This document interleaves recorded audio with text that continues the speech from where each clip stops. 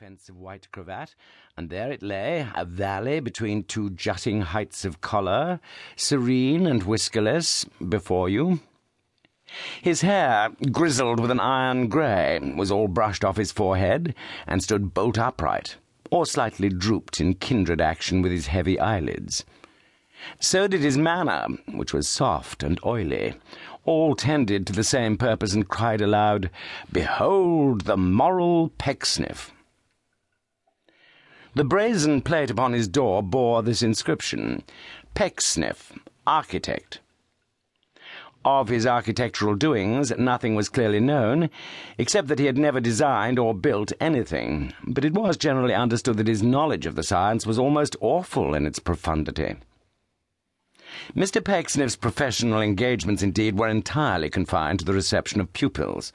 His genius lay in ensnaring parents and guardians, and pocketing premiums.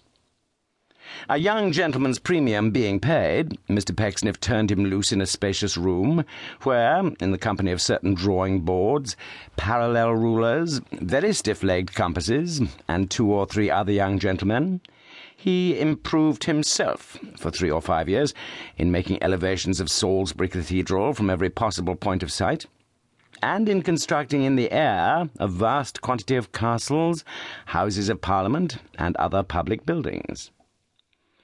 "Ladies," said Mr. Pecksniff, glancing round the table when he had finished his supper, "a new inmate will very shortly come among us." "A youth, Papa?" asked Charity. "Is he handsome, Pa?"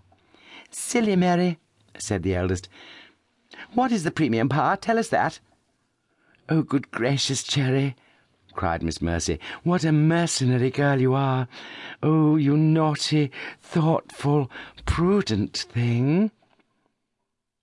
It was perfectly charming, and worthy of the pastoral age, to see how the 2 Miss Pecksniffs slapped each other after this.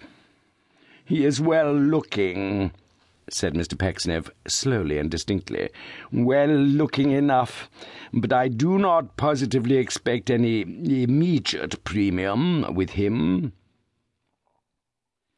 Notwithstanding their different natures, both Charity and Mercy concurred in opening their eyes uncommonly wide at this announcement.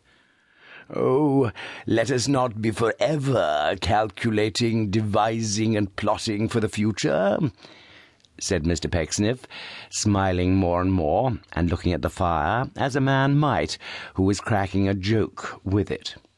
"I am weary of such arts. What is the domestic news since yesterday? John Westlock is gone, I hope?" "Indeed, no," said Charity. "And why not? His box was packed, I know, for I saw it in the morning standing in the hall." "He slept last night at the Dragon, and had Mr. Pinch to dine with him."